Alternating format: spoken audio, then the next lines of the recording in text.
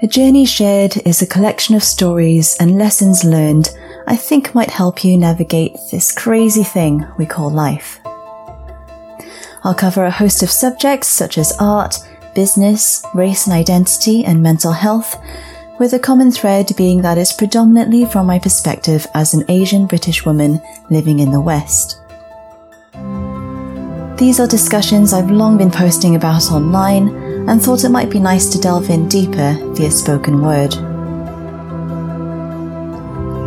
It's also a little self-indulgent in that I'm hoping running this podcast will help me process, let out, and let go of things I hold on to that might not be healthy.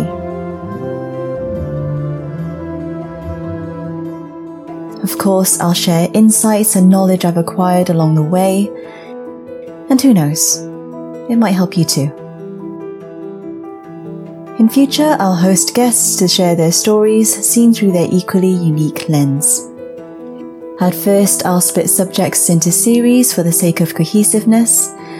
Then I'm more likely to go with the flow and discuss topics that are on my mind at the time.